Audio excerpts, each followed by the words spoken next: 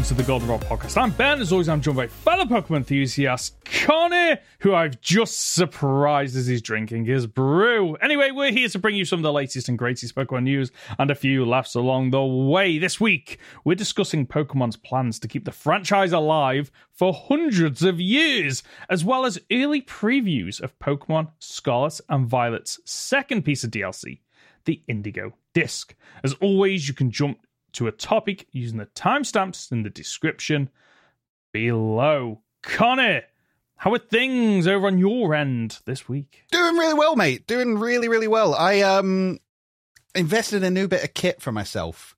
So you're talking about how you've just got your new camera. Mine is not so much for streaming as much as just other things. I bought myself a new lens.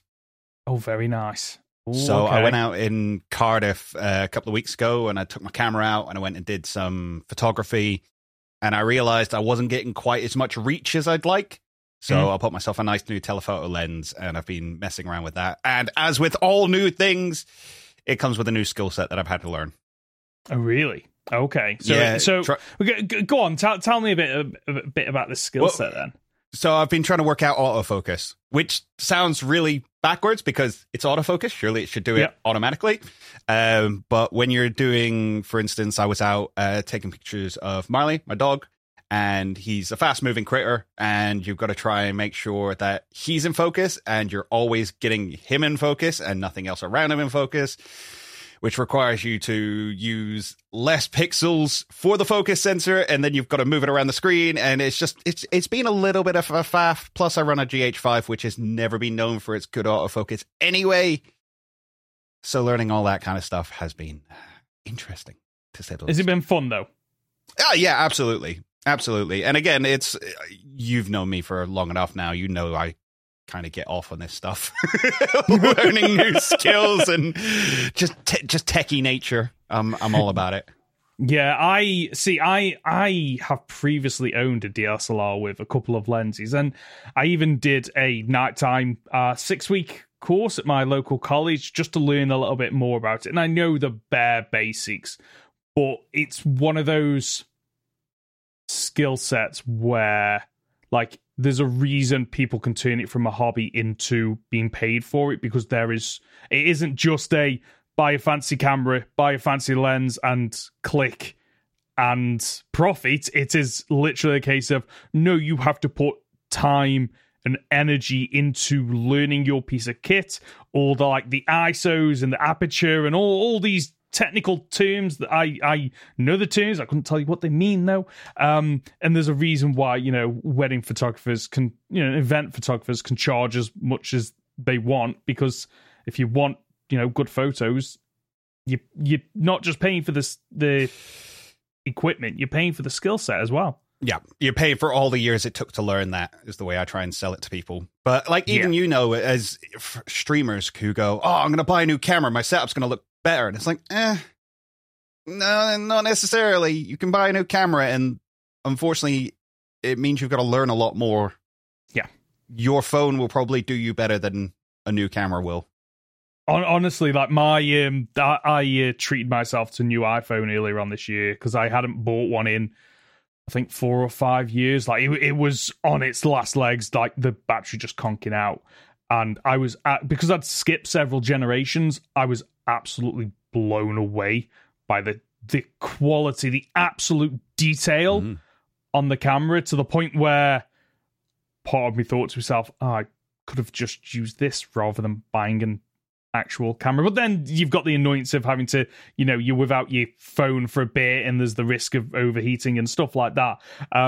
But yeah, whenever you buy a new piece of tech, usually, like we were talking about, you plug it in and you will see a improvement, but there's still time and effort that you have to put into getting the right settings. We've had many conversations about like the Shure mics that we use, where for the longest time I just was not happy with the audio quality I was getting, because for the most part, yeah, you can plug it in and it sounds all right, but there's a lot that you have to learn and do. And of course, YouTube tutorials are fantastic, but they all start with, this works for me, it works for my room, it won't work exactly the same for you, and you have to tweak and you have to mess with it, and like there's a lot that goes into just getting the best out of anything. And you have to understand it all properly, yep, so that you can get it right. So yep. I don't know why we got onto that topic, but there you go. How are you, buddy? How's life? I'm all right. Yeah, I am. So as of today, as of listening to this, I was telling Connor before we started recording, I have finished my current job after 5 years. I'm not going full-time YouTube, not yet at least. But I am looking forward to starting a new job the week after next. So this week coming up, I'm planning on relaxing, resting, filming some YouTube content, editing some YouTube content as well. And just trying to wind down a little bit, but not wind down too much, otherwise I'll probably get ill, which is typically what happens whenever I finish a job. Take a holiday. I take a holiday. My body just goes, yeah, it's time to shut down. No, I don't want to shut down. I just want to rest. No, we're shutting down. We're resetting to factory settings, and then I become ill. So hopefully that won't happen. Shall we jump into the question that we've had following I think we probably should. Last week's conversation where we definitively ranked every single Pokemon game, and I think we said in the video, like, that's it. Like, until a new Pokemon game comes out, we're never. This is just what. That's it. That's the perfect version. Yeah, I mean, we will never ever change our opinions ever. That's not going to happen. No. Any new game comes out just slots into there perfectly and doesn't rearrange our thoughts or make our. And, as nostalgia creeps in on older games, we don't rate them higher. That's not how that works. And anyone that disagreed with us, I would say that they are biased. And again, nostalgia played a part in what they said. We can't make you be right, guys. It's not our fault. No, we can't. We don't want to be the gatekeepers of this, but we were chosen by, Pokemon Divinity itself. Anyway, one of the questions we had on that episode was courtesy of Tony, regular listener. If you were a champion, what region would you be the independent champion of? So you've got to conquer a region. And what would your team be? But you have to include a signature pseudo. Okay. So I'm going to cheat a little bit and say I would be champion of the Indigo League, because that's the one where you get to be champion of 2 regions. Yeah. Okay. Yeah. That makes the most sense. I like that. Signature pseudo. I'd love to pick one of the non-dragons. I think T-Tar is the only pseudo that doesn't have any representation. What do you mean that isn't part So, dragon? For instance, you've got all the pseudos are in the Elite Four, except from T-Tar. Dragonite, Lance uses. Salamence, Drake uses. Metagross, Steven uses. Gen 4 is, I always forget Gen 4. I should know Gen 4. The pseudo Gen 4. Someone's going to be shouting at me right now. It's Garchomp. Yeah, Cynthia. Gen 5 isn't Haxorus. Gen 5 is Hydreigon, and it's not in the Elite Four, but it is used by Getsis. Yeah, okay. Gen 6, Goodra. Is Goodra used in the Elite Four? Ooh, I don't know, actually. Oh, does the champion use it? I think the champion No? Because Gardevoir is a race, because they go from Megas, don't they? They do. Ooh, maybe Goodra then. Does Drampa, is it, no, not Drampa, what's the female dragon? Dragapult. Oh. The female dragon Elite Four member in Kalos. Oh, I know what you're saying. Drasna. Yeah. I don't know. Let's have a look. It's been so long since I've played those games. Yeah, I know, right? Gen 7, I don't know that well. Gen 7 is one of the weakest in my... She has... No, a Noivern, a Altaria, a Druddigon, and a Dragalge. Oh, so Goodra isn't represented. Okay. Gen 7, I have completed Gen 7, the Elite Four, I think once, maybe twice, and I know there's a golfing lady... Yeah, I'm sure somebody definitely has a Komodo in that. Must do, surely. Gen 8, Leon uses Dragapult. Gen 9, is a pseudo Gen 9? I'm being stupid now. I know I'm being stupid. It's Baxcalibur, which is also It is used by the dragon user. Yep. So most of them have some representation. So you sticking with Tyrannosaur? Yeah, I think T-Tar, and then you can set up a sand team. And then, we're talking about making our gym leaders and our Elite Four more competitively viable than just, I have a type. I think I would probably make a sand team. Lots of things with Sand Rush, so you can run a T-Tar, you can run Excadrill. Weirdly enough, I'm pretty sure, not Herdier. What's the final evolution? Stoutland has like Sand Rush. So that could be good fun. Yeah. Okay. That could be good fun. I think I'd run something like a Cradilly in there just for some stockiness. I love Cradilly. It's so underrated. It's great. Yeah, I think you could have a lot of fun with a T-Tar based sand team. And it means as well that you lead with your ace, which people just aren't prepared for. Unlike Gen 9, where the Elite Four members ace that has toxic debris is the last Pokemon. It's like, what are you doing? Start with your ace. Can't be helped. But yes, definitely Johto, because Johto and Kanto. Yeah, I Plus, I never liked Lance as a Johto champion. No, I think he works as the last member of the Elite Four. He doesn't work as a champion for me, unfortunately. He's for me, a champion should be, oh, I used a mixed team, and this is the culmination of your adventure where you put it all together. You've figured out the Pokemon, the typings, the weaknesses, the items, the abilities, and you go, okay, I'm going to beat a team to beat probably the only diverse team in the game, because most players don't have diverse teams. They have maybe one or two that might be different typings, but they only use one or two, and you've got a full team of 6. So the champion for me should be somebody that uses a diverse team. In terms of, I would just make mine up full of favorites. It might not win me a lot of fights, but Metagross, Meganium, Swampert, they're probably my 3 favorite Pokemon. So they would all easily slot into that team. I've got I don't know why, I've got a massive soft spot for Kingdra as well. I think it's mainly because in the first time you see it in Gen 2 is Claire uses it, and you're like, oh, what is this? Like, they've taken Seadra and made it even better. It's a typing that up until Gen 6, literally the only weakness it had was Dragon, because obviously because Dragon Water is a phenomenal typing. Yeah, it's absolutely busted. So I'd probably have that on the team, even though I've already got a Water type. If I'm the champion, I like to think I'm traveling a lot, so I'd want some kind of flying Pokemon so I can get about. I'm trying to think, is there a flying Pokemon? You know what? I'll go for Talonflame because I need a fire type in there as well. So try and pad out some of those different typings. And then I really want, Gardevoir is such a good psychic fairy Pokemon that, I'd throw that in there as well. There you go. There's my team of 6. I've gone for not really a strategy, but diversity. Yeah, sounds good.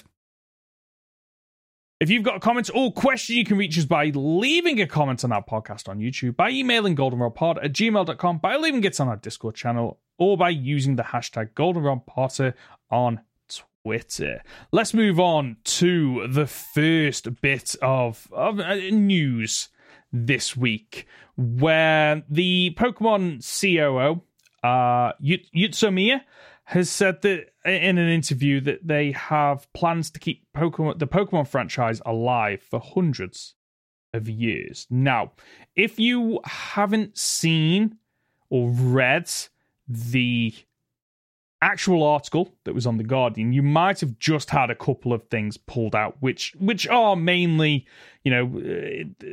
this person's job. They get to spend all day thinking about Pokemon, and the goal is to keep Pokemon alive for hundreds of years, making sure it survives well past their lifetime. So that's a quote that I've kind of reworded there. However, if you actually go into the article a bit more, it's a fascinating insight, I think, into the Pokemon company's thoughts around its audience, i.e. the people that not just play the games, but anyone that's kind of has an interest in Pokemon. And for me, it is one of the things that's mentioned is about how in the past they had two separate audiences, younger kids and adults, which I do believe it's kind of Pokemon is transcended where it used to be predominantly kids, and then the kids grew up into adults. So there's kids and adults, and now you've got families, which are, multiple generations of a family playing together, much like me and my daughter do. We are doing a lot on Pokemon Go at the moment, where we're going for walks and playing together and joining up in parties and doing raids together. So they're definitely right there. But one of the key things that I think that they talk about is about how they're going to... What are they going to do to ensure the survivability of Pokemon moving forward? And for me, what they're saying in this article doesn't match up with the headline that I've seen a few times of we're going to keep it going for hundreds of years. Because what they're saying in the article, I don't think will help them to survive 100 years. Okay. Do you want to break down exactly what it is that you've seen in there that's made you think that?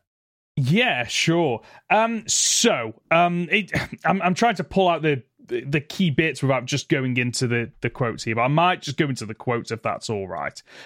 It's easy to just focus on adults. They have a lot of disposable income. You can see their reactions in real time on social media. But we need to make sure that we are still keeping the younger kids interested. Kids are very honest. They won't play something they don't like. If your brand feels old or boring, they will immediately dismiss it. Now, that one stands out to me because they're talking about, okay, we don't want Pokemon to feel old or boring. But the games have recycled the same core elements with minor changes here or there for so long that I don't think kids will find it old or boring, because kids, I imagine, will play a couple of generations and then they grow up, they grow out of Pokemon. And the new children that appear, that grow up, go, oh, I'm going to start on generation 9, whereas, previous generations started. Like every child has a generation that's there first. I think in terms of feeling old or boring, that is something that applies to the adults. Because a lot of the criticisms we're getting for the later generations are, yeah, it's the same old, and that's why Legends Arceus felt like such a breath of fresh air, because it wasn't the same old or boring stuff. It was like, here's Pokemon, but in a new way to play it. So what I think they're referring to when they're talking about kids finding things old or boring, it's that idea that kids won't watch 2D animated shows. Kids won't play pixel games because, well, that's old. It's the same as we wouldn't watch black and white shows growing up. Now, obviously, we look back and go, okay, these are some of the best things available to us. Some of these films are amazing. But as a kid, it just felt old, so you didn't touch it. So I think that's what they're talking about when it's saying we don't want it to feel old and boring. Now, you're talking about mechanics not changing. I don't think that's so much of a big deal for them, because especially if you're talking about kids, right? What's the most popular game amongst kids? Yeah, it's Fortnite. It's Fortnite, okay? Now, Fortnite, granted, it has changed a lot over the years. I think they don't really do building mechanics anymore, do they? As much? There are different game modes now. So there is the building game mode and non-building game mode. But from what I've seen as a purely outsider, it's a lot of skins. It's a lot of the same game with a new coat of paint. And sure, you'll have Goku in there who can cast a Kamehameha, but it's just a long distance attack. That's all it is. And they'll throw jetpacks in there. But that's just an extended jump. So nothing has really changed, but it's just the flavors have been updated. And as long as you just keep throwing quote unquote new things at the screen, they'll be fine with it, which for Pokemon, it's the Pokemon. As long as you keep throwing new Pokemon, the kids will stay interested. And you can't say it doesn't work, because we're still here nearly 30 years later. True. And that ties in actually with one of the other quotes in the article. I do think we can continue to create lots and lots of new Pokemon, and really, we must create more appealing Pokemon if we want to continue passing on Pokemon to the next generations. And I'll say the next part as well. Coming up with new Pokemon ideas is an area that Game Freak really excels in. Now, I'd agree. I'd agree with that. So when they say Pokemon ideas, I don't think they mean the gameplay. Mm-hmm. They mean literally they mean Pokemon. Like, new generation, we're going to create 100 odd new pocket monsters. Here are the designs, the abilities, the moves, the evolutions, all the Pokedex entries. I think they're very good at that. The building of Pokemon. We've said before that the reason Pokemon succeeds where others fail is because Pokemon, they are so phenomenally well designed. Mm-hmm. They really are. Like any other monster catching game, there might be one or two that stand out, but a lot of the time they just feel safe or too close to what some of Pokemon's designs are. And already has, to an extent, perfected. Yeah. And I think he's right there that, their ability, Game Freak's ability to create lots and lots of new Pokemon. And there's a reason why every generation, they release loads of new Pokemon and everyone's got a favorite the new generation, and the plushies sell out because people really, I love that Pokemon. I'm going to go out and buy the plushies. But I think one thing that I would love to have seen in this article is actually a little bit of holding up your hands as to how you stop Pokemon from going stale. And I don't think they touch on that enough. There's this promise of we're going to last 100 years, and they kind of hint at different things, such as, trying to keep people entertained with the new Pokemon. But for me, I want to, Pokemon is more than just the Pokemon games are more than just the pocket monsters, the Pokemon that are in it. And for me, it's, that the gameplay mechanics, the exploration, the characters, the music, and there's elements of that been a bit lackluster in the last couple of generations. And what I'd love to see is, an article that is a bit more honest about, we admit there are things that we want to do, things that we want to explore, and things that we're excited about. And it doesn't have to they don't have to open themselves up to criticism, because the criticism's there, and they even acknowledge that they apparently keep themselves aware of the criticism. But there's a quote in here that says, where is it? Regardless of whether we respond publicly, we're always paying very close attention to the feedback and conversations happening in the communities. There are certain aspects where we can't always be 100% aligned on, which I do agree. You should never 100% align yourself with your customers. Otherwise, because they don't know what they want anyway, so it's fine. They don't know what they want anyway. And so we can't always be 100% aligned with the parts of the community are asking for and what we want to provide, but we do this with the desire to keep Pokemon going for a very long time, and I believe that the fans and players are aligned with us in that respect. And I think he's right. The company and customers want Pokemon to continue. Of course they do. It's a fun game that can be enjoyed by all generations.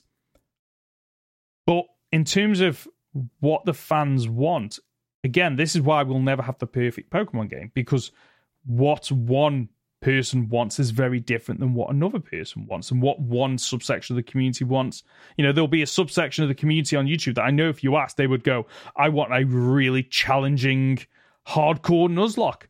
And for every one of them, there's probably half a dozen of others just going, No, I don't want that. I just want to be able to collect my little pocket monsters and enjoy a little fun romp through a new region. But I think this article, I get that as a COO, it's about managing the reputation of the brand. That's ultimately what your job comes down to. It is about, okay, I need to make the company look good. But hold your hands up and go, this is what we're doing well. This is not what we're doing well. And this is how we're going to improve. Because again, like they talk about here about like the feedback and conversations happening in the communities. That response came as a result of The Guardian, which is where this interview was published, going, yes, Scarlet and Violet, there was some criticisms about the game in terms of how it ran. And they don't even mention it. Like, it's just a stock response answer to an issue that we all know Pokemon Scarlet and Violet had, which hasn't been fixed, and seems like it hasn't been fixed in the Indigo Disk from the previews that we'll talk about later on. So, like, I don't think they can say, they talk about, we can't always be 100% aligned, but I think there are certain things that customers and companies can be 100% aligned on, and that's on, a bare minimum, a product that meets basic criteria. That Scarlet and Violet, it should function out the box. Yeah, that used to be the bare minimum for gaming. Yeah. And then that one time it wasn't, nearly ended gaming entirely. Yeah. And we had to bury a bunch of games out in the desert. Honestly, if people don't know what we're on about, look up. It was E.T., wasn't it? It was E.T., yeah. E.T. video game debacle on YouTube. Honestly, prepare to go down a rabbit hole because, like, gaming got damaged a lot. It died. It literally died. Yeah. And Nintendo had to sell the NES as a toy rather than a game system. That's why it's called the NES, the entertainment system, because people weren't buying game console. Anyway, not what we're talking about. The point I'm making, no, I'm not. The point I'm going to make is 100 years is a long time. And I think about, we were talking briefly before the episode started, about other companies that have lasted, other franchises that have lasted 100 years. You're talking about things like Disney. It's celebrating its 100th year anniversary this year. But Disney is far more than just Mickey Mouse. Yep. And realistically, Pokemon is bigger than Mickey Mouse as an individual. Even Mickey has gone through a lot of changes over the year. The designs have changed. He does different stuff in every single show. You got like Mickey is in the Three Musketeers, and he's in Fantasia, and he's Steamboat Willie. Like, it's a different iteration every single time we see him, and little kids will know him from Mickey Mouse Clubhouse. Like, I remember him from the Christmas shows when you had the whole group together and things like that. So it's very different. And you look at things like Superman, we were talking about. Superman's been around since the end of the World War, so the 30s, the 40s. Yep. So that's coming up to 100 years now. But you look at the amount of Supermans we've had over the years. Black Suit Superman. So that time when Superman split into red and blue Superman. I forgot about that, yeah. Yeah, you've had Golden Age, and then it got rebooted into the Silver Age, and then the New 52, and the DC Comics are constantly rebooting because they know it's just not sustainable to keep pumping out the same thing over and over and over again if you want to bring in new audiences and still give the old audiences something that they're, something similar to what they've had before, but a new flavor of it, as I said. And I just don't think Pokemon has done that yet. It's strange, they kind of have, no. but they, like, again, Legends is the closest, and it's a reason we keep bringing it up is because feels like the first time we've had an actual mainline Pokemon game stretch its legs so much. Before that, you're talking about the Mystery Dungeon series, Pokemon Colosseum. Yeah, and Colosseum really didn't go that far. No, a Mystery Dungeon, I think you have to kind of not disregard, but like it's a completely different play style compared to like Colosseum is a very similar play style, which is why I'm surprised that it didn't sell as well as it did. But I guess the difference is, though, actually that's the difference. The mainline games weren't ever on the GameCube or the N64. They were always the spin-offs, whereas Legends Arceus is the first. It's on the same console as the other games. Yeah. Yeah. which is why I think it sold as well as it did. It would have been really interesting to see if the Switch never happened, or we got like a true handheld and then a typical console. It would have been interesting to see how Legends Arceus would have sold. I'd imagine not as well. But I think sorry, the point I was trying to arrive at is that maybe that is why Pokemon will last 100 years. Thinking about it, maybe we do need to give Game Freak some compliments for actually keeping Pokemon around for coming up to 30 years now, because they kind of do what Disney's done, and they've done what DC and Marvel have done of preventing the bloat. So like one of the reasons we get the reboots, or they don't continue stories for the 100 odd years, is because they go, there's too much backstory and back catalogue to get through, that okay, time for a reboot, because then it gives the audiences time, the ability to go, oh, so I don't need to read the last 30 years of comics, I can jump in now here, okay, I'm on board. And Pokemon kind of does that with the generations, because every generation has a new region, new champion, new characters. The only thing that really carries over are the typical story beats and mechanics, which are easy enough to pick up, and the Pokemon. But even the Pokemon now are starting to, because of Dexit and new generations are becoming more and more, now we'll select a core amount, don't need to worry about the rest of them, but you can get them later on if you want them. So maybe that is why one of the reasons they've survived for this long and will continue to survive for 100 years. Of this is their model, is no, we don't do sequels, and any prequels that we might do will be related and have nods, but you don't need to play BDSP to enjoy or experience Legends Arceus. There are hints and things and nods that help you to enjoy it more. And maybe that's what Game Freak and the Pokemon Company's aiming for, of, yeah, we're never going to do true sequels or prequels because we don't need to, because our model is like a almost reboot every 3 years. Well, here's a counterpoint. The Pokemon Company might last 100 years. Do you think they'll do it with Game Freak? That is a fantastic question. I honestly, and it's a difficult statement, because I understand that Pokemon Company is owned partially by Game Freak. But I think that's the only reason Game Freak is still around, because of that link. Honestly, if it was a traditional developer publisher relationship as you have in gaming, they would have jettisoned Game Freak a couple of generations ago, probably around the switch from I'd probably say they might have gotten away with Let's Go, and they might have done Sword and Shield, but I think that's when it would have gone, no, we're going to look at other developers now. Do I think they'll survive? The Game Freak will survive. I think they will, simply because of that 33% ownership, but even that can only stretch so far. And I think so long as Game Freak does what it does and it delivers the games on time, and the games sell well, and the merchandise sells well, Game Freak are safe. They might get, a boot up the bum every now and again, but I think they're safe.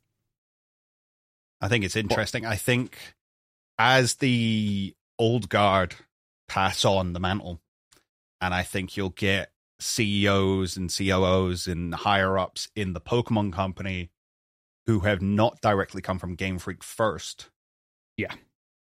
I think there may be a shift to a case of, all right, we want to take this in a new direction. And I could actually see there being a big old legal battle and idea of let's buy Game Freak out. Because I think they're holding the... sucks to say, but I do think they're holding the franchise back. No, I agree. From its ultimate potential. Yeah, I agree. I have said it before in previous episodes that, there are certain, when you think of a shooter, you think of, Call of Duty. When you think of open world exploration, you think of Minecraft. There are certain franchises where you go, oh, they are constantly innovating and changing. And Pokemon, for me, should be like the RPG leader. So it shouldn't be going, oh, what are all these other companies doing in their games? Let's try and adapt that, but never as well for some reason. They should be the one leading on a lot of these. They want to go open world. Okay, fantastic. But bring us things that haven't been seen or done in open world before. Oh, you want to bring us, RPG battle mechanics. Okay, what can you bring that is new, that's innovative? Okay, you want to do monster catching. Okay, you've pretty much nailed that. But, the next thing I think we all want to see is, and again, it's something that they quote in the article about, where's the quote here? The games are really the best way to experience the settings of each Pokemon. We really try to treat them like living creatures. I'm sorry, but no, flat out, you're wrong there. One of the things we were sold on in the trailers of Scarlet and Violet was that the Pokemon seem to interact with one another and interact with the world. If you want to create a series known for, look at all these beautiful created monsters that have looked the best they ever have, well, the next thing is to make them feel like real life creatures. I'm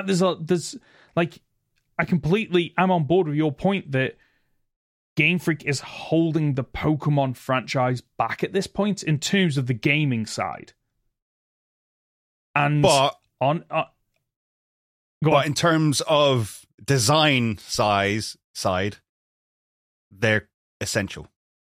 Oh, yeah, agreed. Which is why I think that, because, the 33% split is, one of them is the Creatures Inc., isn't it? Mm-hmm. And, that for me is almost in my head, and I don't know if this is right, is that if you can have the right people in place in Creatures Inc., you can jettison Game Freak, because the people in Creatures Inc. are the ones that go, no, we're the custodians of the pocket monsters, and you can go off and you can design your world, you can design your region, you can design the characters, but when it comes to the Pokemon, the actual creatures, we're the custodians, we'll protect them, we'll design them, and we'll make sure that they, are, like they said in the article earlier on, they're the things that people remember and the things that they are really good at, and they'll continue to do that. But, you can move the game around, and the pocket monsters are still the core, they're still there.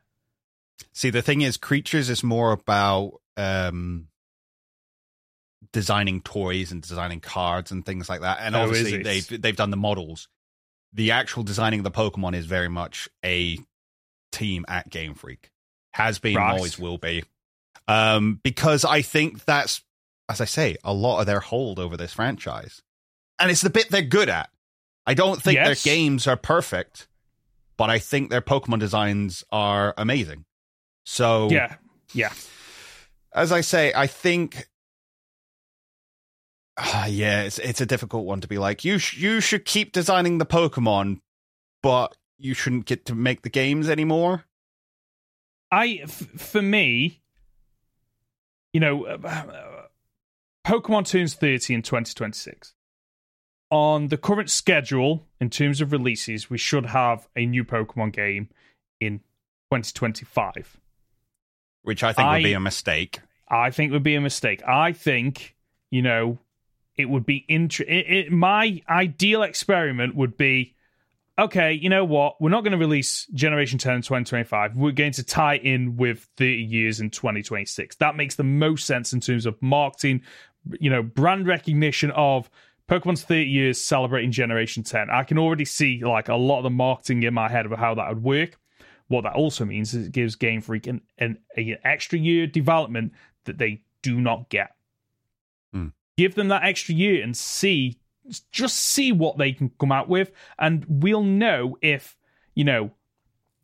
I think that year will prove one of two things. Either the issue is with Game Freak not having the skills in-house, and they get an extra year and release a game that's similar to Scarlet and Violet, Or they get the extra year, the quality leaps because they've had an extra year, and we suddenly realize, it's not that the staff don't have the skills or the knowledge or the passion, it's actually the time constraints that are causing the issues. See, now my fear is that even if they delay Gen 10 till 2026, all that means is they will release another game in between. Oh, yeah, more than likely, yeah. So it's not like we'll have an extra year of development time. We've got an extra year to pump out another game. I think they've... I honestly think that the DLC model should be used as the buffer.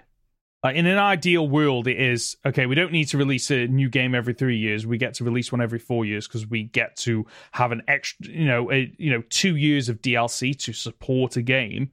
And then in those years of releasing the DLC, you get to introduce some new Pokemon, but not to the quantity that you have to for a mainline game.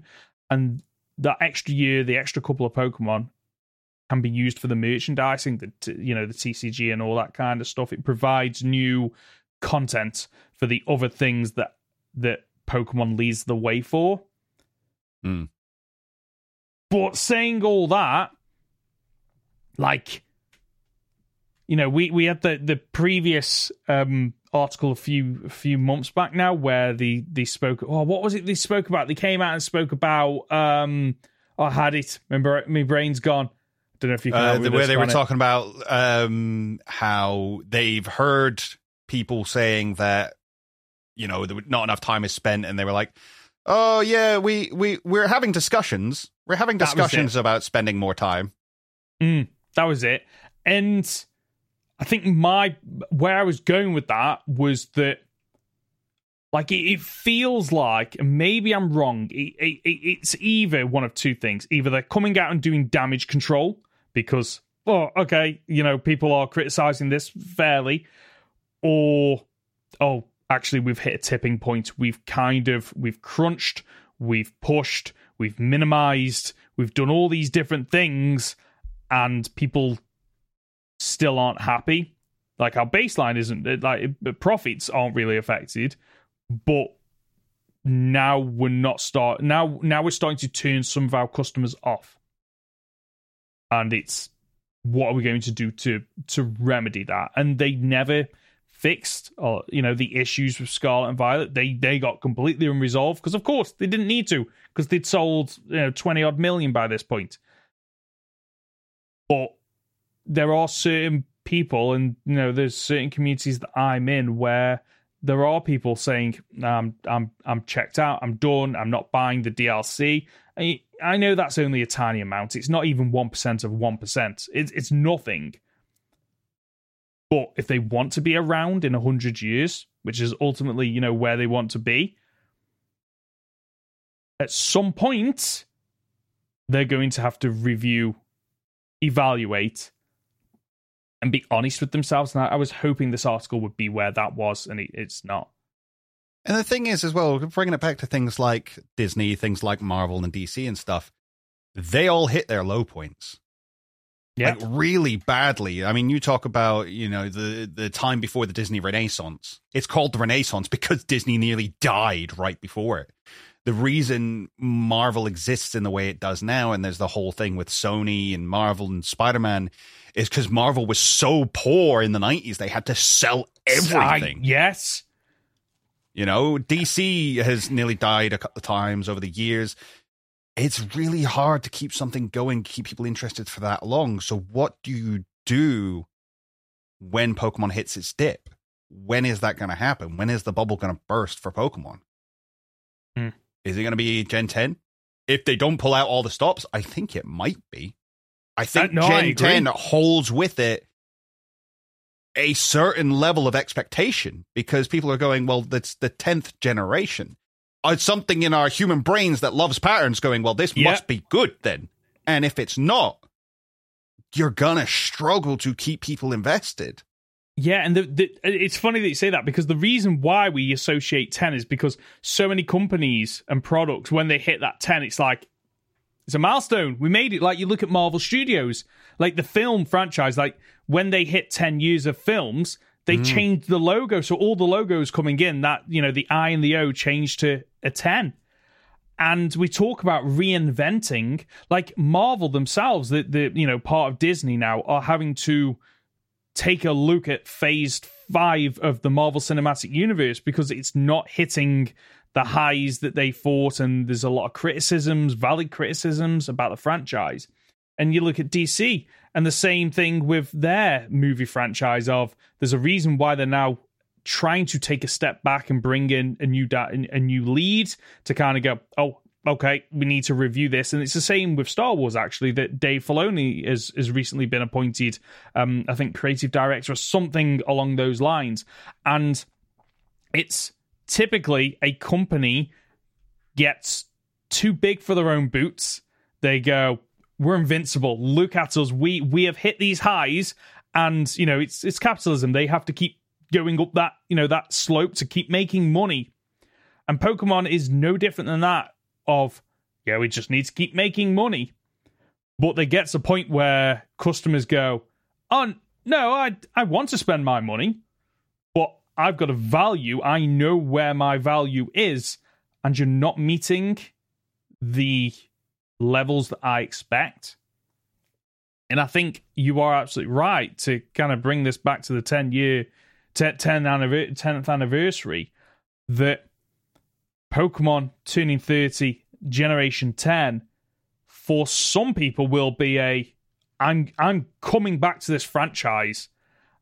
And at the flip side, you have people going, this isn't what I wanted, it's not what I remembered, it's not what I expected, I'm checking out of this franchise. Like, and the other thing you've got to worry about as well, if you're bringing it to Marvel, Endgame was a good point for a lot of people to go, I'm done. Yeah.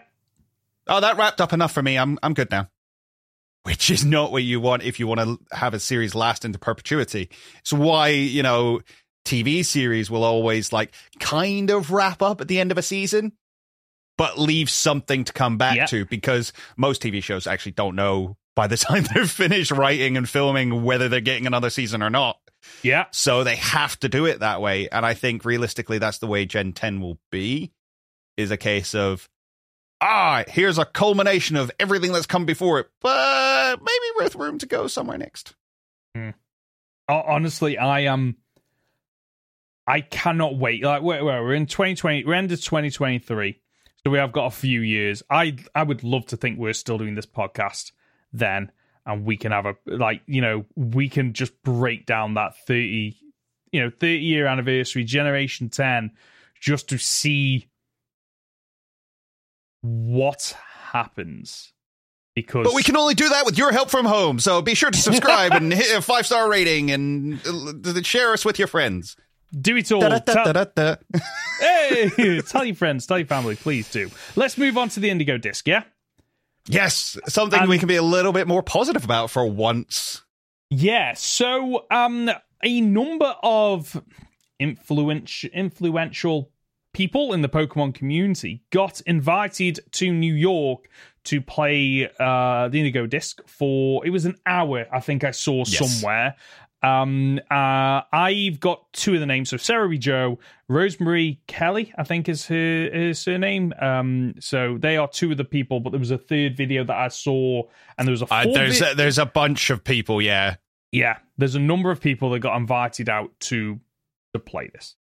And there were a couple of key things, key bits of information. I think, there are no, I wouldn't, depends on what you class as spoilers. I watched the videos and there wasn't anything in here that I classed as spoilers. There was no talking about Pokemon that are returning outside of what I think we'd already seen in trailers.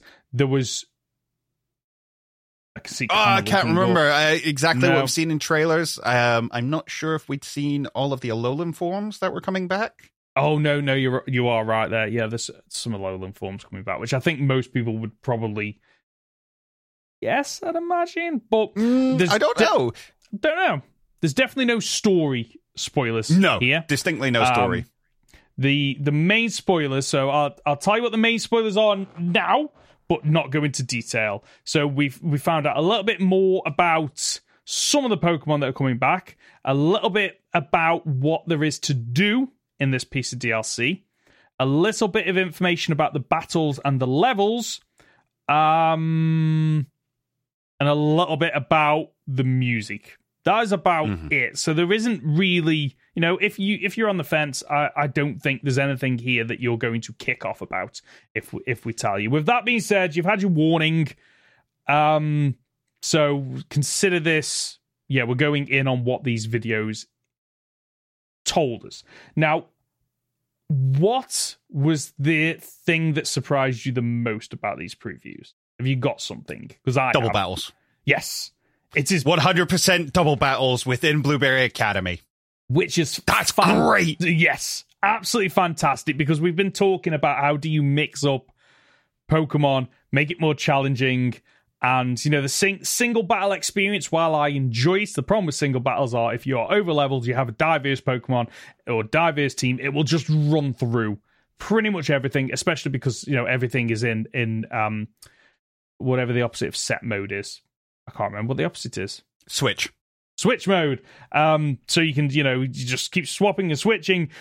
But double battles and the fact that multiple people that have played this have all said double battles with trainers that have Pokemon that are set up in such a way that you actually can't brute force it. Whether or not that's, the examples they gave are, there was a battle where it was double intimidate.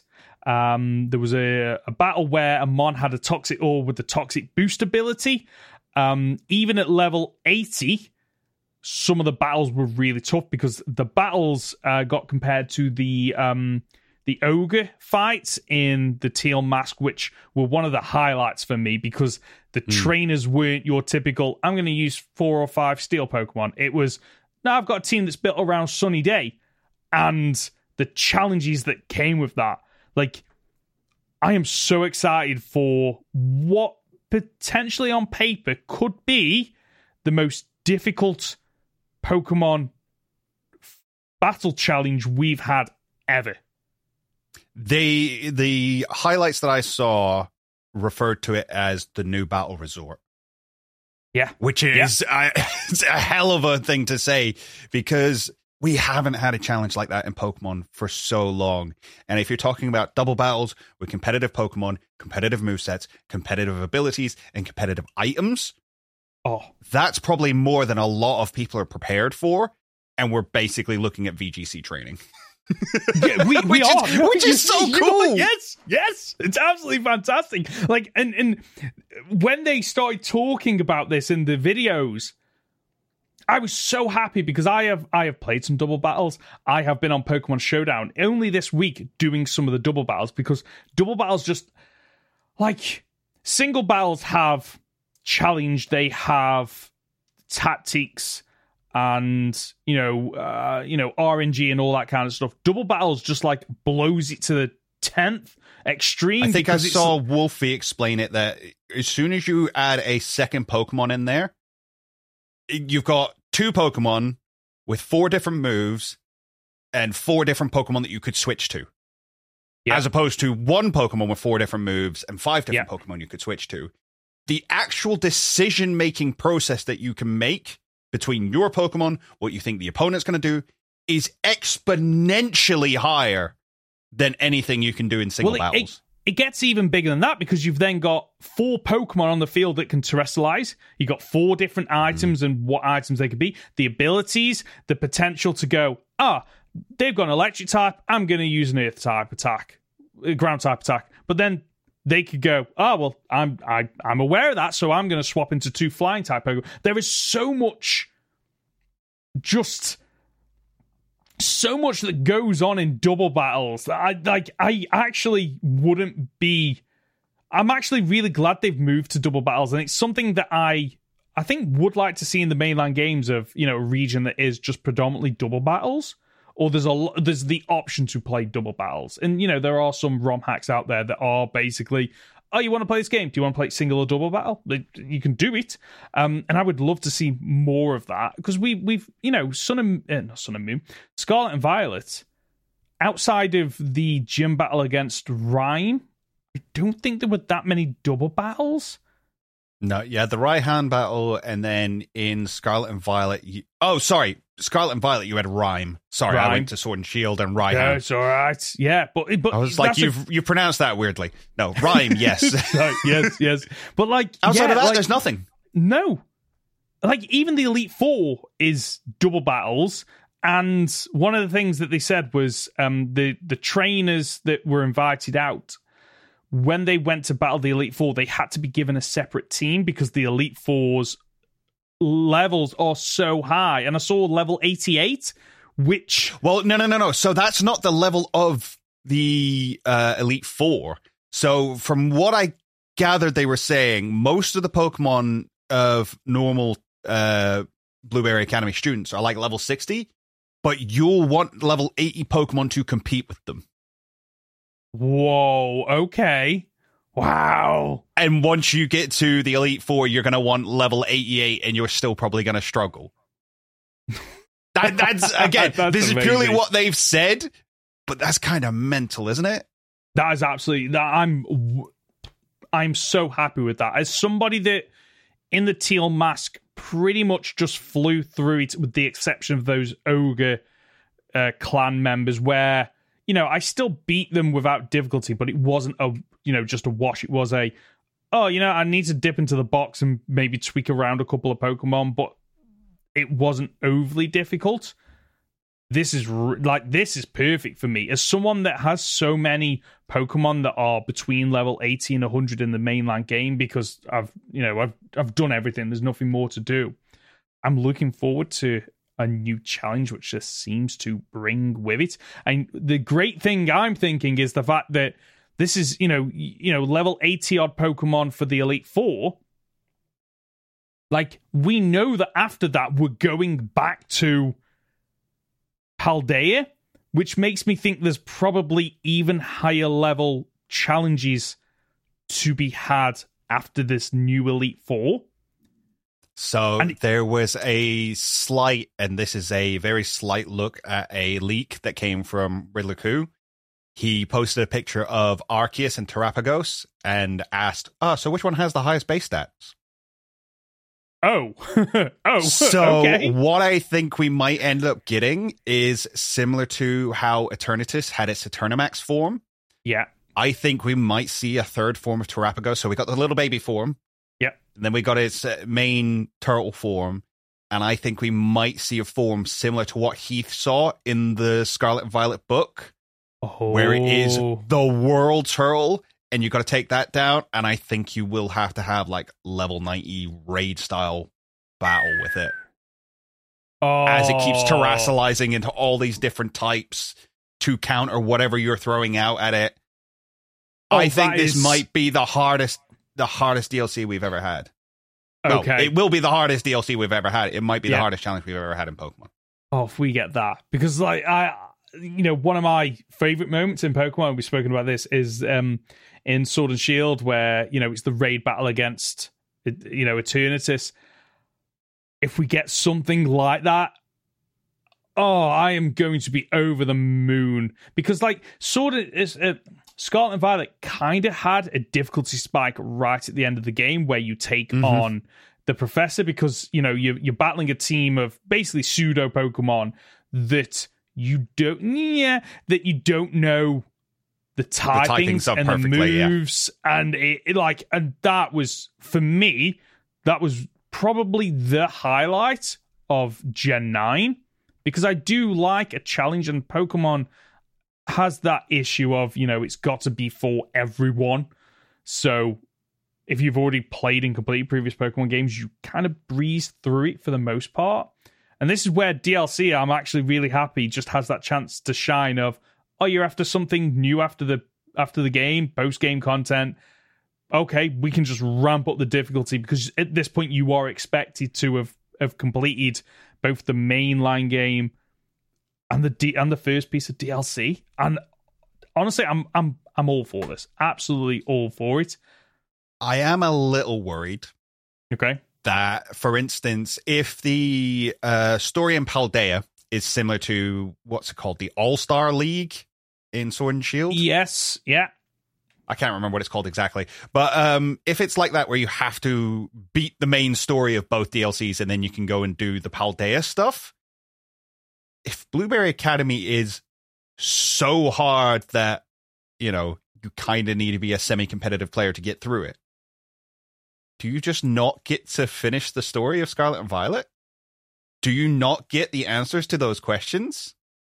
I would find it very odd if they locked off Terapagos entirely behind Blueberry Academy's Elite Four. I think they might, and this is purely speculative, I think they might be separate. I think you can do the Briar storyline with Serrano and Terapagos and all the stuff rolled into that separately from the Elite Four. Because, again, simply because the Elite Four is more of a challenge than a story plot. And don't get me wrong, there will be story because we all know that Kieran is going to be the champion. Mm-hmm. Oh, yeah. Because we have had it explained to us that Carmine is one of the first battles you have when you reach Blueberry Academy. Yes. And she has stepped up her game massively from the Teal Mask. Like, regardless when you fought her, regardless whether it was end game and she had level 60 Pokemon, she stepped up her game. And I'd love to see it. I'm here for it, because I wasn't that thrilled with them in the first one. I'm like, hang on, aren't you supposed to go to this, like, really competitive school? And this is what you're throwing at me? I don't buy it. So it'd be interesting to see their teams going forward. And just the whole locking people out of content because then they can't beat a part of the game. Part of me thinks that maybe you will have to beat these fights, but that's why they've not gone straight level 100 teams is, okay, if you're struggling, you could brute force it by reaching level 100 with your team. And then you don't need to worry so much about diversity and, type matchups and all that kind of stuff, because you can, most Pokemon fights, if you over level, doesn't matter what the type advantage is or lack, type disadvantage, you can just brute force it. So I'm unsure. I personally hope that. I don't know which one I hope, actually, because I'm thinking about my daughter now. My daughter has struggled with some of the end battles of the Teal Mask because, like, she's 10 years old. She doesn't have the knowledge that we have. Well, I know people our age and who just don't play Pokemon as much. Like, they played it as a kid and they play it now, and they know water beats fire and fire beats grass and grass beats water. But that's kind of as far as their knowledge on the system goes. And held items are just, I don't know. So, I like the amount of people I know who still put the feathers on their Pokemon. Really?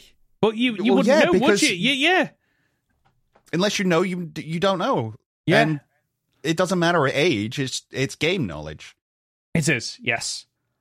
Oh, I'd be interested to know what other people want. Like, do you want it so that the story is from start to finish, you need to beat the entirety of it, which includes Elite Four, difficult battles, or whether or not you do want two separate storylines, and one storyline is about the battling and rising to the top, and the other side is, the continuation of. But then thinking about it, actually, like, if Kieran's tied in, if Kieran is the champion of Elite Four, and that story is a continuation of the Teal Mask, kind of, it feels like, oh no, if you want to see the end of the game, you need to beat the Elite Four and Kieran. I think that's what they're going with. Yeah, I don't know. You're probably right in that it's all rolled into one. I think part of me wants it to be separate. Yeah. Because then it feels like there's more game and maybe these stories can be a little bit more fleshed out than... True. Just go beat the Elite Four and then we'll give you some story bits once you're done. Especially in Scarlet and Violet, where the idea is play it your way. So if you couldn't beat the champion's path, you'd go off and fight Titans. And you can just do that, and that's fine. Yeah. So, but that being said, you didn't then get to go into Area Zero until you'd beat all 3 of them. So, yeah. Do you... Okay, can I speculate a little bit more as well? Yeah. So they talk about the biomes. Yeah. In this preview, and how when we've seen this, we've got the big biomes, we're all underwater and it's split into 4 places and it's all artificial. But what they express a little bit more in these previews is that the sky is also artificial. Yes. Because they are underwater. And right in the center of it, you see a big dome right in the center. And it's like, oh, nobody really knows how this works. It's like, oh, yeah. No way does no one know how this works. There is Terrapagos hidden right in that dome up there, and you are siphoning its power, and it is asleep, and at some point it's going to wake up and cause havoc.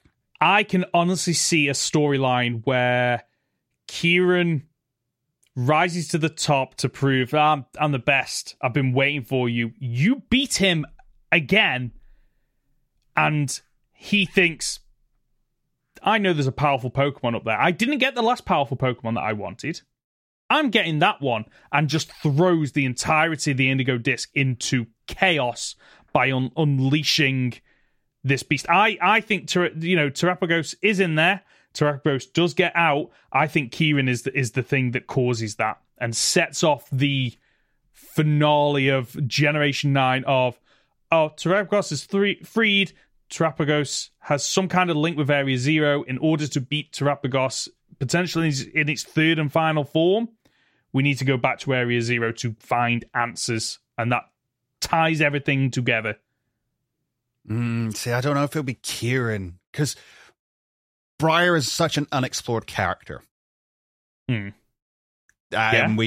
we know is she is a descendant of Heath. She's works at the Blueberry Academy, and she is interested in Terrapagos. She's the first one to give us the name.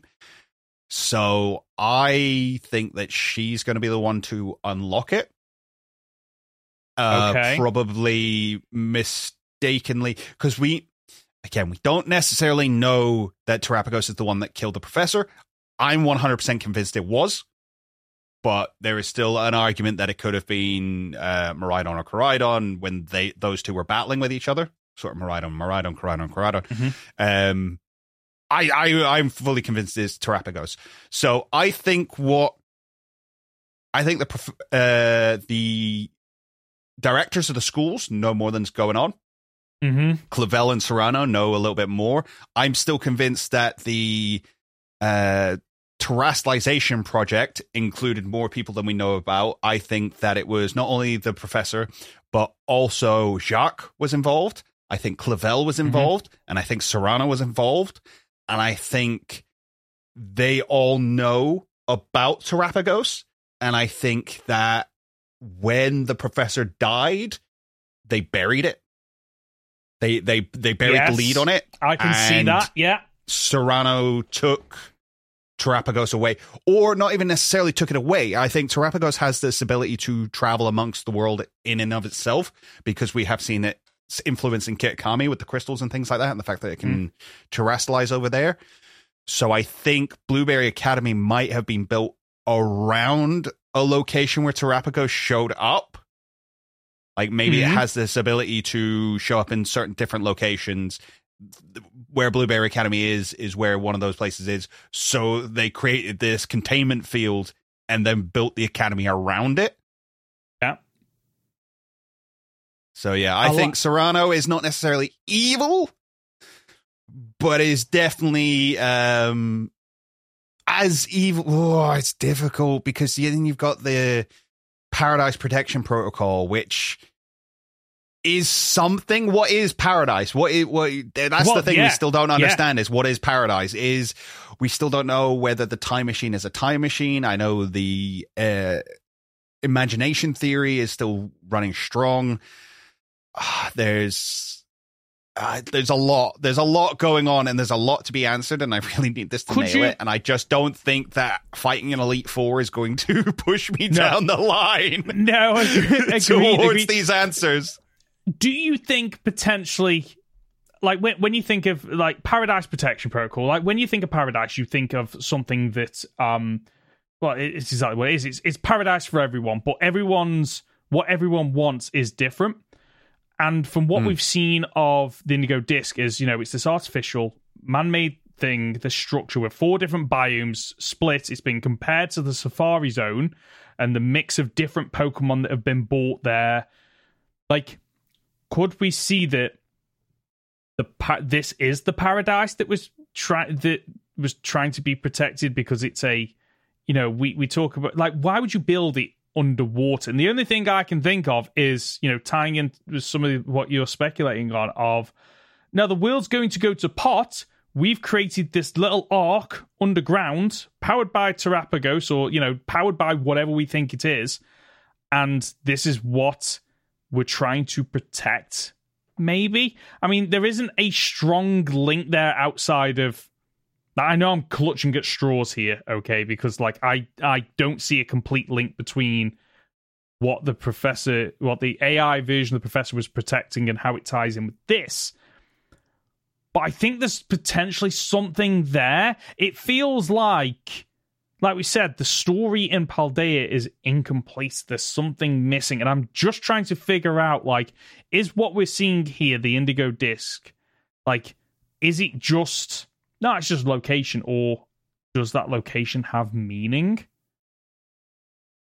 And So I know there's the connection to Atlantis, because Atlantis was all throughout the game code and things like that, and people like Soul Silver Art found that very early on, and I mean, Blueberry Academy is very much Atlantis-like. It's futuristic technology underwater. Yeah. Will it succumb to its own hubris, much like Atlantis, and sink because of it? Is that what we're saying? Like, maybe Serrano is not necessarily evil, but his hubris is going to be the downfall of the Academy? Much in the same way as Kieran is this idea of hubris brought forth, is manifested. It's, I want power, I want to be the best, I deserve this. I've also had Go on. No. You finish, because I'm tangenting. Okay, right. That's not a word. Is it not? I don't know. Tangent is. I'm going on a tangent. Anyway, carry on, as you were. So there's a few other things that I just want to, because I know we're going to go down the speculation and not have time for the other things. So I want to do the other things first, then we can speculate. So you know me so well. I do. So a few other things that were brought out is the music has elements of Generation 5, including remixed battle theme. Completely on board with that. We're in Univers. Yeah, let's like, and it blows my mind that this is a Gen 9 Paldean game that has DLC in another region. All on board for that. I want to see more of that. I want to go to other regions again. The cubes, I absolutely hate the cubes. I get it. How do you separate these biomes? And I was like, okay, they've got these cubes. When you see them up close, like you do in the preview videos, it's as ugly. I don't think it works. There are basically the equivalent of a town is just a load of cubes. I don't like it. Performance issues. Scarlet and Violet. There was one person that did say that it felt smoother, but it still had slowdowns and issues. So again, if you're thinking this might fix some of the issues that you had with Scarlet and Violet, I don't think it will. But you know what? As we've said before, a game is more than it looks pretty and it functions perfectly. If it's got a really good story, which this has the potential to have, I will be more inclined to overlook some of the issues. I think if we mentioned the Elite Four can be done in any order. Nope. That's pretty cool. And I'm pretty sure they're in the biomes. I saw in a couple of these preview videos that they looked over a cliff and there looked to be some kind of arena. Okay. So I have this expectation that, these biomes are the main area. They did say the biomes are the main area. It's bigger than Kitakami, not as big as Paldea. And then there's a kind of locked off hub area, which is where you'll be able to do your meeting up with other people, do all your trading and stuff like that, and will access the the study hall room. Yes. Side. Oh yeah, I forgot thing. about that. Because you can invite in previous people you've Gym met, leaders can't and you? things, That yeah. was it. Completely forgot about that. So there's a few other things you can do. There are the terror raid battles. There's mass outbreaks in the world. So what we've had in previous games. Each Elite Four member has a trial, and we've already seen one of those trials, and that is the flying the legendary Pokemon through some of the rings. But the preview doesn't. They don't know if that is something that gets carried over outside of the trial. So we don't know yet. It's very much hinted that it will be eventually. Which I think would be... I think it might be once we go back to Paldea, it's a final thing that gets unlocked. Which I would love if there was things to do, extra things quickly, you did it just... I think that proves a little bit that Terrapagos is definitely in... does it prove that it's there? It proves that because its it powers influence up is the definitely Pokemon. there. Yeah, because the Herba Mystica is what powers up the Pokemon. Obviously, it affects Miraidon and Koraidon very differently than other Pokemon. We did see in Kitakami, obviously, the Loyal Trio got the herbs given to them by the people of Kitakami, and they grew big from it. So yeah. we know for some reason Herba Mystica affects normal Pokemon, quote unquote, to how it does Paradox Pokemon. It makes Paradox Pokemon more powerful. Interesting. Sorry, carry on, as you were. No, it's fine. So that makes me think, I don't think the answer here is yes, but could it be that each of the Elite Four trials has a different new mechanic? But I don't see what other mechanics they can have, because we've already got surfing, we've already got a speed up, we've already got rock climb. I don't see, like, maybe one that allows you to crash through things, but again, there's nothing in Paldea that... There wasn't any locked off areas or anything. I'm struggling to see. Honestly, it might just be that that's the one they've shown because it's a new mechanic. It's the biggest change. Yeah, and the other three trials are very similar to what we've already had in terms of mechanics. I can imagine one of them being more like a cook-off because we know he's a chef. Yes. I could see maybe one of them... introducing a kind of racing mechanic. I know I keep bringing it up, but if we're going to have flying through rings, I can see them bringing back, like, popping balloons. We now have popping balloons in Kitakami. I could see them just going, okay, we'll make this race thing. Yeah. And then one of them will probably just be battle my minions. Yeah. And I think the only thing for me is that they've compared it to the Safari Zone, which I can see that comparison. And it really does, this is the game that I think, this is the part that annoyed me that we don't get. Every generation only has new Pokemon, and then the Safari Zones are where you get to see the interaction between new and old. I would have loved that. And they compare it to the Safari Zone, and you've got all these mix of different Pokemon, and they talk about it in the videos, and they hype it up, but it's like, yeah, but it kind of loses a point because we get that in every game outside of Generation 5 anyway, that you have this mix of new and old. But it does raise alternative questions, though, of how do certain Pokemon evolve? So, for example, we've seen that there's a Alolan Executor. We've seen that there's a Alolan Graveler, Golem. So what does that mean for Pokemon that have split evolutions? I'm really curious as to how they're going to handle that in this game. Yeah, because it's a case of, are these Alolan Pokemon imported, and then you can catch them, but they still behave as if you were in Unova, so if you evolve an Execute, it evolves into a normal Executor?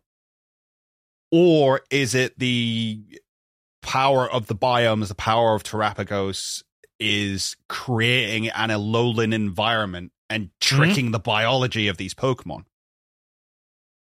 Fantastic question. Go on. It brings me onto this idea of what I have of what Terrapagos is, and then it's a little bit of a stretch, but go with me. So instead of like an imagination Pokemon, it is a prism. But it's like a prism for possibility. No, that makes sense, because a prism is you shine in the light and then it comes off in the different... it splits it off in all these different versions that it could possibly be. which makes it... because... So you look at the past and the future, it's like, well, this is your a possible past, this is a possible future. It's not necessarily the one from your timeline. Yeah, because we've got Donphan. You put Donphan in it, and it splits off into two variants, past and future. Same with Cyclozar, Miraidon, Giraidon. There's some legs there, yeah? Same as typing. Well, here's your typing. Here's all the possible typings it could be. And then it also means that you've got a name for your 19th type. It's your Prism type. Which then leads into the idea that, like, whatever hits it will change what comes out. So that's what the Terra type of Terrapagos and any Pokemon that has this 19th type is. It's like a variation on color change. And also probably a variation on Libero or Procyon. That idea of like, well, I'm putting in a flamethrower, but that by hitting this typing, by hitting this prism, is going to change the type I am. Much in the same way as when I get hit with something, it's going to change the type I am. So, for example, like Nuzzle or Thunderwave can't hit ground types. But if it's a prism typing, it's no longer an electric type attack, therefore it can hit ground type. I think it changes the type of the Pokemon rather than the type of the move. Okay. But yeah, it could be very fun to see like defensive Libero or defensive color. Yeah, because we had it was. What's it called? There was a color change. Yeah, color change changes your type after you're hit with something. Yes, that's it. Whereas Libero changes your type before you make the move. So defensive Libero would be a case of you just can't be hit by normal type moves because you just become ghost type. You can't be hit by electric type moves because you just become ground type. You can't be hit by ground type moves because you just become flying type. You can't be hit by ghost type moves because you just become normal type. Which ties in with sounds double overpowered. It does, but that ties in with the double battles when you think about it, because, I'm going into this trainer. I know that I have two Pokemon, one's faster than the other. I hit it with a fire type with my left Pokemon, so it changes to water, but my slower Pokemon on the right is grass or electric, and then it deals super effective damage where it shouldn't have done the damage. Yeah, and if it works if it only happens like once per turn or something like that. So there's possibilities there, I think. But yeah, I prefer Prism of Possibility rather than Imagination. I think Imagination bit lazy, I think. It opens it up too much. And don't get me wrong, it's not necessarily lazy because we have things like the Dream World that exists. We have this idea of dream Pokemon coming to life. Yeah, I meant like lazy in terms of there are other TV shows, games that deal with, it's imaginary, but Prism and Possibilities, I think, is innovative and really unique, even though they basically do the same thing. Yes. But I think it's a way for, again, comes back to what we said about like Game Freak should be leading the way in some things. Well, this is one way of, okay, we take something that's out there, but we're going to do our complete unit twist on it rather than just copying it. I think that it could work. And it means as well that it explains a little bit more about all the past Paradox Pokemon being distinctly different, because it's like, well, no, that's a version of a past Salamence, and your version of a past Jigglypuff actually comes from a very different possible past. And it means as well that your AI professor didn't just disappear into the ether and become part of an imagination of a turtle somewhere. It is in a future or a past, just not necessarily ours. Yeah. And I think what I like about that as well is that, like, if it is a time machine, it feels like something that you can only really do in Scarlet and Violet. If it is more about Prism of Possibilities or realities, it's something that, we could see in future games, much like regional forms, is that, okay, this new generation, we've got a couple of regional forms, but we've also got like more paradox Pokemon, because like I say, it's these different split variations of future past. And again, what I like about that is it's a way to keep pseudo Pokemon without actually. It's a new take on pseudo Pokemon, which I think the series desperately needs anyway. So I can see that working. And again, it's an opportunity to give older Pokemon new life. I think time travel has been... Sorry, just to finish the thought there. Time travel has been explored a couple of times throughout the generations as well. I mean, the two big ones are obviously Celebi and Dialga. Mm-hmm. We've seen in the anime that their time travel actually works very differently. Yes. So Dialga has the ability to rewrite time. So I think it's in the Arceus and the Jewel of Life. Dialga sends Ash and the crew back in time, and their events, their actions, change the outcome when they return to the present. Like the world shifts and changes around them. Whereas Celebi in the Celebi movie is shown to be one Celebi throughout time, and it's a single linear timeline because all the Celebis from across time converge on one point in history and help this Celebi come back to life.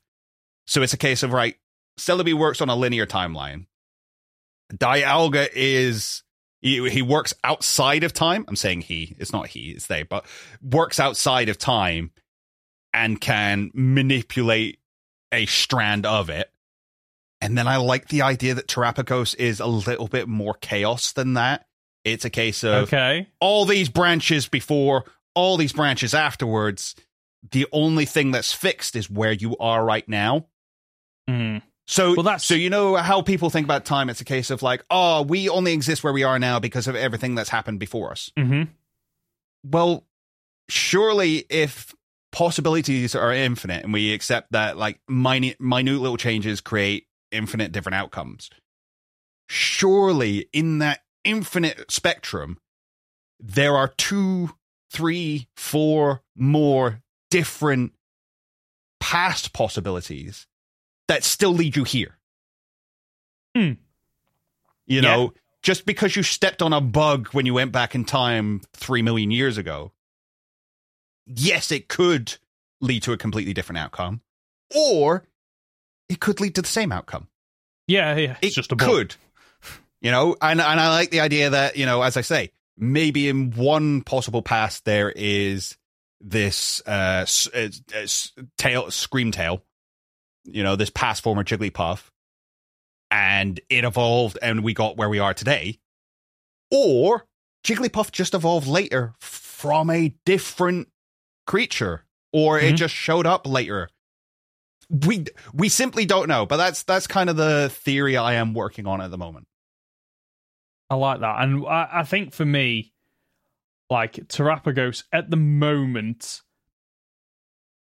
we're talking about like the potential it has feels very much like, it's doing bad things, but like many of the legendaries, I see it just as a force of nature. And I hope they stick with that. And it's one of the things that I think Pokemon does really well. Of most of the Pokemon aren't evil or good; they are literally just forces of nature. And I'm interested. And again, I think that kind of why, like thinking back to Kieran and his potential role in the Terapagos storyline of, unleashing something that isn't evil. It's just a force of nature, and that force of nature could be, we've had ones for weather, we've had ones for time and space, and I don't think we've had one for reality. Like, if you want to like nail it down that far, I don't think Arceus is probably the closest you can get to it, simply because it's a god. But like as a god, I'd imagine he also has time, space, weather, and all those other abilities. It just kind of hands them off to other deities, if you want to call them that. Well, they are aspects of the greater Arceus. Yeah. Yes, like the Thousand Hands or whatever it's called. Yeah. Maybe Terrapagos is reality or some form of possibilities or something like that, which again you could tie in with like the unspoken rule of Pokemon that it is a multiverse. Yeah. Like the game that you play on doesn't contradict what someone else plays on because they're both part of a multiverse going on. Maybe Terrapagos is the multiversal Pokemon. Yeah, and it's the right time for it. Multiverse is the word of the day. It's the as in far thing as media is concerned. Yeah, like everyone loves a good multiverse. Now, I'd love to see Pokemon actually acknowledge that. I actually would love that. Because of the time, have you got anything else you want to speculate on? Any other thoughts from the preview? I guess one question I've got for you at the moment: are you excited for it? Okay, simply because this is actually going to offer a challenge, it's given me something to look forward to that I didn't have before. Yeah. And that's, again, coming from somebody who is up to this point being like, I only care about the story needs to be good. And I still think the story needs to be good. Agreed. It really, really does. It needs to be on par with the last section of Scarlet and Violet to appease me. But I think the idea that they've gone, no, we've heard you. You want something difficult. You want something on par with the Battle Resort. That's pretty cool. That's a pretty awesome offering. Agreed. Even if the story is just run-of-the-mill Pokemon and it doesn't, there isn't anything new or exciting. The fact that, yes, I don't have to look at ROM hacks for a challenging Pokemon experience. Completely on board with that. Completely on board. And if this is the testing ground for potentially going, the next generation, there is either a difficulty spike or there is more difficulty options, whether or not that's post-game or whatever. Again, completely on board with that. I think, like you, this has made me go from, okay, well, I'm going to play the game anyway, the DLC anyway, because I've already paid for it. This has actually made me go, I'm actually looking forward to being able to sit down and not just, okay, just mash A, swap Pokemon, mash A. This is something where I have to sit down and actually go, I can't just mash through the buttons while I watch TV and turn my brain off. I need to sit down and figure out how I'm going to get past multiple checkpoints, beat each member of the Elite Four and stuff like that. Completely on board with that. Really looking forward to it. Yeah, I am. What's the word I'm looking for? Cautiously optimistic. There you go. I was going to say apprehensively optimistic, but yes, cautiously optimistic. Yeah, me too. I've been burned before, and it's still pull me back in every time. Is it only 3 weeks away? Something like that. Yeah, 14th of December. As well. Yeah, 3 weeks away. That's crazy to think about. The next time we record, we are 2 weeks away from the release of it. Maybe they're gonna, now that we've had the previews, I still think they need to release a little bit more news. Agreed. I would love to see, and we even though we kind of already know some of this, I would love to see a video that kind of comes out and just goes, here's everything you can do in the DLC, and it talks about, you can continue the story and see where that goes. You're up for challenges and battling the Elite Four. Okay, you want to do some, I'm trying to think of the things that are in there. So like more Terror Raid battles, more difficult Terror Raid battles. But what else would be there? Mass outbreaks. Like, take us through, okay, if you are getting this piece of DLC, here's all the content that is going to keep you satisfied over the Christmas period and hopefully longer than that. And if there is something similar to Scarlet and Violet's the max raid dens, if there are new, the flying mechanic, if that leads to something, just give us those hints so we can go, there's actually a lot to look forward to in this. Because at the moment it kind of feels like there's the two things that are carrying this DLC at the moment are it's a continuation and culmination of the story from Gen 9, and now there's difficulty. There's actually a challenge in this. But those two things, once you've completed the DLC, don't get you coming back. So I think I need something that sells me on, oh no, once you've done that, there's still stuff to do. Which, you're still waiting on Terror Raid Adventures. Which, I you know what, before next week, I'm going to look up whether and when that was announced, if it was announced, because I'm really curious, and we're running out of time. Because if that was announced pre-launch of the DLC and it's not on this, makes me think it's not in this. But yeah, who knows? But again, Game Freak are known for adding really great, innovative, fun things, and then a generation later taking them away. So maybe that's what we're getting here. We're not getting it back.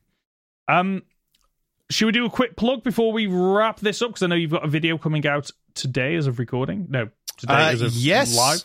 Today as of going live. I have a bit of a video that's more for me than anyone else. I made a video about what the best dog Pokemon would be to have as a pet. If you lived in the Pokemon world, based on the Dex entries and what it's like to own a real world dog, like which one would actually work. And some of the stuff I found out was amazing. Did you know that Manectric builds up electricity in its fur when it's just hot outside? Oh, that's not fun. When it's just a dry day outside, Manectric just builds up electricity in its fur and will short out all your electrics. So as you can imagine, not a great pet to have. No, not in the modern day when you've literally everything just runs on electricity. Okay. Wow. Okay. Looking forward to that. In terms of very quickly what I want to plug, I'm coming up to the end of my series of, when this goes live, there are only 2 episodes left of the Pokemon Infinite Fusion series with British Eagle, where we're racing to complete the game. Series is wrapped up. Been a load of fun. Please do check it out. And I have more stuff coming soon. That's all I can say at this point. That is the show for this week. If you've gotten this far, you're just top dollar, aren't you? As always, before you go, we'd really, really appreciate it if you could leave a like if you're watching this on YouTube, or, give us a 5-star review in the podcast platform of your choice. It's absolutely free. Costs you nothing except for your time. Connor, where can we find you? You can find me on my YouTube channel at Captain Fidget, or on Twitter at CatFidget. And you can find me as Professor Hoenn Gaming on YouTube and Professor Hoenn on Twitter. We'll be back next Friday for another week of Pokemon Podcast Con. See ya! Looks like at least a month before we had Dynamax Adventures. Oh, wow. Oh, okay. So, maybe not much hope.